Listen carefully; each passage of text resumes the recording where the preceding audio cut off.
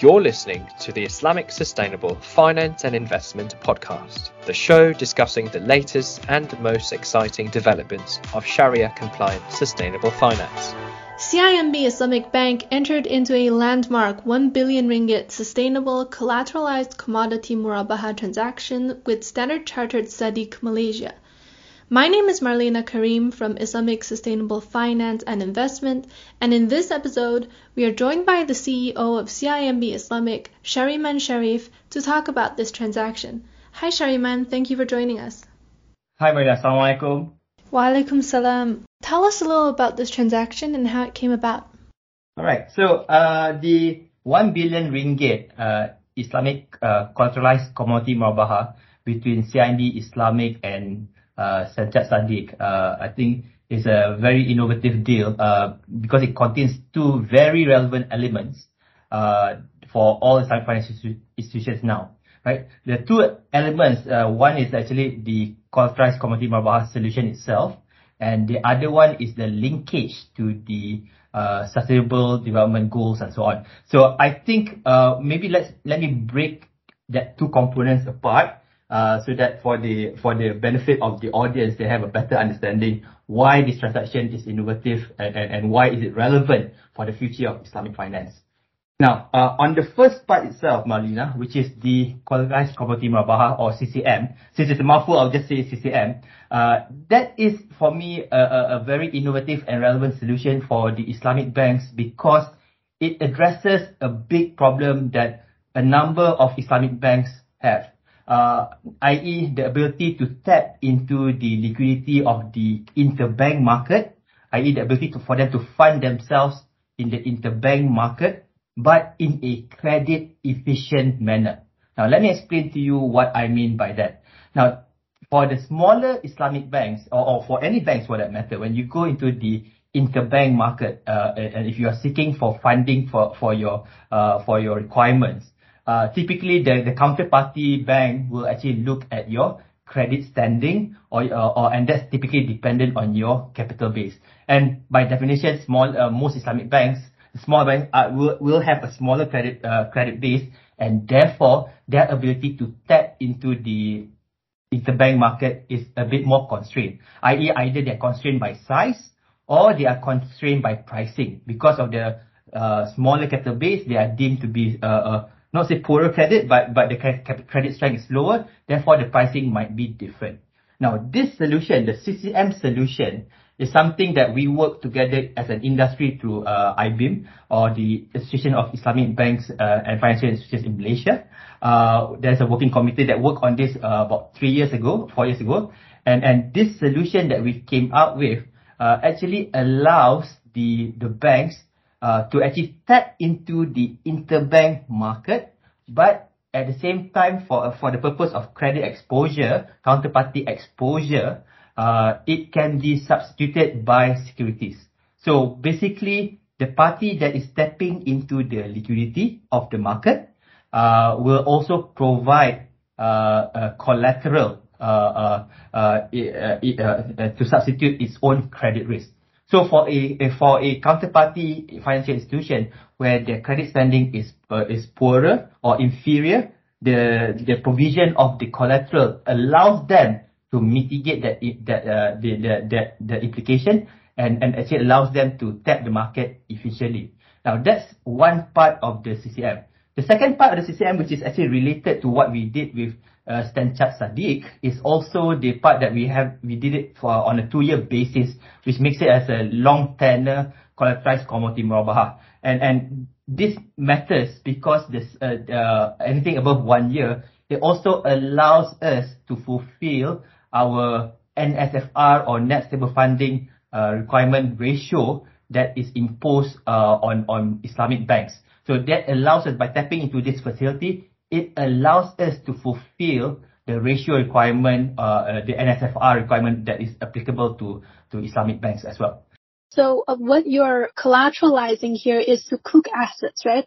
Yes, absolutely correct. So we typically, it will only make sense typically for us to use high quality liquid assets as collateral because that will give you the credit improvement in terms of the substitution, the benefit of the credit improvement, right? One other feature which is also quite interesting is that we introduced the feature of substitution. So what it means is the provider of the collateral, in the event they need to substitute the collateral, the underlying security, they can do so. There might be some reasons for why they need to do it, but they are not locked in, and therefore the transaction can stay intact for the period. I see. So moving back into the collateralized sukuk assets, I'm curious, are these sukuk assets sustainable themselves? Okay, so there is a possibility for us to use what called sukuks, which are sustainability linked, right? But at the moment, the primary criteria for us is to use sukuk assets which are highly rated. So the main driver is the credit rating of the underlying sukuks that's been used as collateral. But I think as we see more issuances in the market, especially by government entities of sukuk linked to sustainability targets, I think you should have more of that coming forward. So as I said earlier, there's two components to the transaction. One is the CCM itself, but the second component is on the restrictions on the use of proceeds. So what that means is that in this instance, CIMB Islamic is the recipient of the liquidity, and we are the provider of the collateral. As a recipient of the liquidity, what we have represented or made representation to Standard Sadiq is that we will only use the proceeds from this transaction for transactions that meets our sustainable framework. So we actually have a particular framework which is CIMB's Group SDG Bond and Sukuk framework, and that is the parameters whereby that guides how we can use the proceeds. And I think this is a very important feature or mechanism. I think one of the things that the Islamic banking industry will need to put more emphasis going forward, that we have always been very focused on use of proceeds, because if you look at the Sharia rules that we follow, I think what people tend to take for granted is that we actually have a very strict governance in terms of how Islamic banking funds can be used. And in this instance, we are making it even more stricter by following a tighter framework, which is linked to which is linked to the SDG Bond and Sukuk framework that we already have. Now, under this particular framework, we focus on two broad areas. One is to finance projects or activities which have positive social impacts to vulnerable segments. And so examples of this would include affordable housing, funding startups and SMEs, funding public schools. And the second element is funding positive projects with positive environmental impacts. And this includes, for example, like green mass transit, climate resilient buildings and infrastructure, sustainable forestry, as well as wildlife conservation projects. So there are two streams that we are allowed to use the proceeds for. One is basically social impact, and the other one is environmental focus on environmental impacts. The other development that's also important going forward is that the mechanism that we use to track and so on, I think that's something as an industry we need to further fine-tune, because our commitment in combating climate change and so and facilitating transition finance, I think requires us to be more detailed in terms of measuring impact and also minimizing harm that's caused through to activities that we finance.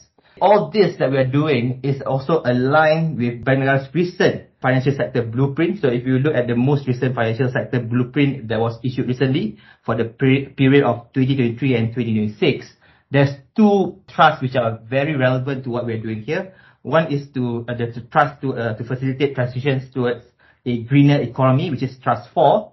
And then the second is the advancement of value-based intermediation, which is Trust 5. So again, both of this transaction supports both of this trust. So again, this is basically the second important component in the transaction, which is the use of proceeds is tightly controlled, and in order to make sure that as an Islamic financial institution, we contribute towards a positive impact in the environment. Not just in society, but also in the environment. What were some of the challenges that CIMB Islamic faced in the CCM transaction? I wouldn't say so much of challenges, but I would say, and that's the reason why I broke this down into two components, because each of these components actually develop independently. And this goes to show, especially in Islamic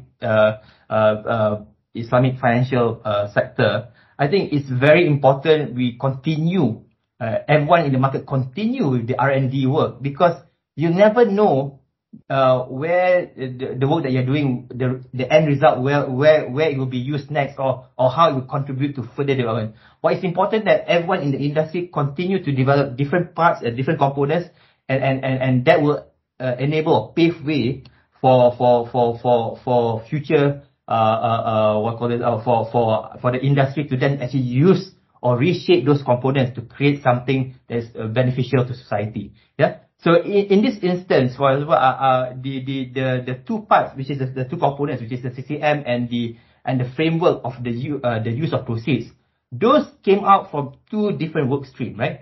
If you think about it, the CCM came from an industry effort globally, and I think in Malaysia it was adopted by IBIM because the trying to solve the problem of securing or creating a credit efficient way for Islamic banks to raise liquidity. That stream of work resulted in the creation of the CCM, and that's an industry effort, multi-year effort, and it came and it was ready just in the nick of time because the product was ready at the onset of COVID when liquidity became an issue or concern. Now the other work stream, which is on the framework of the use of proceeds, historically, and even in our case, it was actually set up from our work in the capital market space. When we advise clients, when we arrange for clients the issuances in the capital market space, as well as for our own issuances, we are getting customers to sign up to say that we are going to use these proceeds only in certain areas or in certain ways, and this will be validated or checked on a regular basis.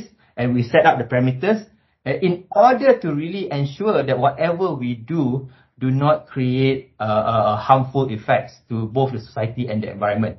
Yeah, so that stream of work that started in primarily in the capital market space actually then were recycled and used for the purpose of this transaction. So we combined two different efforts, which then resulted in a very useful and unique useful solution for the banking industry, for the Islamic banking industry. So again, I think the learning from this, and to anyone who's hearing this and so on, I would say, like, look, if you're out there, please continue to do the R&D work, product development work, because what we are trying to build on our own is different parts of the industry will build different components and put it out there, and then the industry as a whole, somebody out there will then put it together to create something beneficial. Maybe on its own, that component does not have any use or does not have a significant impact, but when it's put together with something else, it could generate a lot of impact to society. So I think that's one of the major learnings, or some of the progression that we've had in coming up with the solution.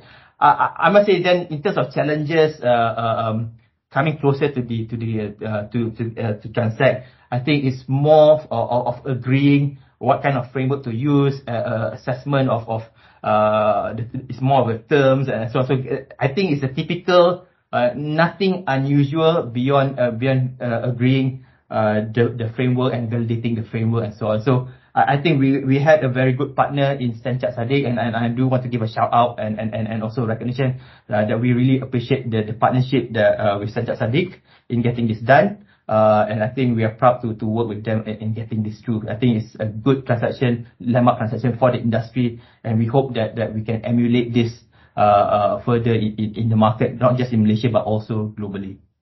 I see. So you touched on governance a little earlier. Do you see this as one of the biggest gaps that Islamic banks need to address in terms of sustainability right now? Yeah, so Marlena, on this question, I think it's an excellent point, because I think that's really where we need to put a lot more work. Not just Islamic banks. I think it's a question for the whole banking sector. Trust but verify. You really need to verify the recipients of your funds. They are using it in the ways that you want them to, within the guidelines that you want them to. And there's a lot more dimensions now that we need to consider. So basically, we need to make sure that they don't pollute. They employ good labor practices. They treat people fairly. So there's a lot more dimensions which are beyond the traditional dimensions that the bank are accustomed to in terms of measuring and monitoring. So I think that the takeaway from that is, number one, we not only we need to develop those skill sets internally, and again, it's an overall banking industry, the requirement for the whole industry. We need to deepen our knowledge to validate all these metrics. But number two, I'm quite certain that going forward, partnerships will be key. So we need to work with more partners who are more attuned or who knows where the problems are in terms of social and environmental problems, and they are the parties that we need to work with closely in terms of verification and ensuring that the funds are used appropriately. Now, circling back to the CCM, again, with regard to the broader landscape in Malaysia, when can we expect other Islamic banks to adopt this? I really, when it comes to interbank transactions and so on, we do play a advocacy role in the market. We are active in the Islamic banking institution, the Association of Islamic Banking Institution. So I personally actively talk to other banks as well, try to do to encourage them to do all this kind of transactions and so on. We hope to see more. I'm not privy, not liberty to discuss to mention, but inshallah, I think you will see more, if not similar, if not identical, but similar transactions, similar in nature. Because just put it this way, right? There is already strong commitment by Central Bank or Bank Negara on this matter, on the area of sustainability. I think Bank Negara has already imposed expectation that the transition financing should be half of our activities by a certain period. So that has already been imposed by the Negara, but that expectation has already been imposed by the Negara. So naturally, the whole industry will reshape their portfolio.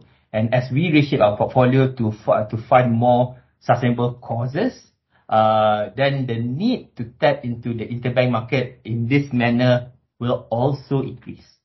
I understand what you're saying. So we can reasonably say that we will see similar transactions from industry players in the future. Is that correct? Inshallah. I would say inshallah. And can we also reasonably say that we might in the future see a similar transaction in which the collateralized sukuk assets are also sustainable? I hope that will be the case, but there are some there are some precedent some condition precedent required, which is we need to have more sustainable sukuk, high quality from a credit perspective, sustainable sukuk out there issued by government that can be used that qualifies as a collateral. So that is the condition precedent. That needs to exist first before you see more of this being done, using sustainable sukuk as a collateral. I understand. Thank you very much for talking to me today. You were very insightful. No worries, Maria. It was my pleasure. And I hope you have a good day. You too. Thanks for being on the podcast. Thank you for listening. For more discussions on Islamic sustainable finance and investment, log on to www.islamicsustainable.com. You can also listen to the episodes on your favorite platforms, including iTunes and Spotify.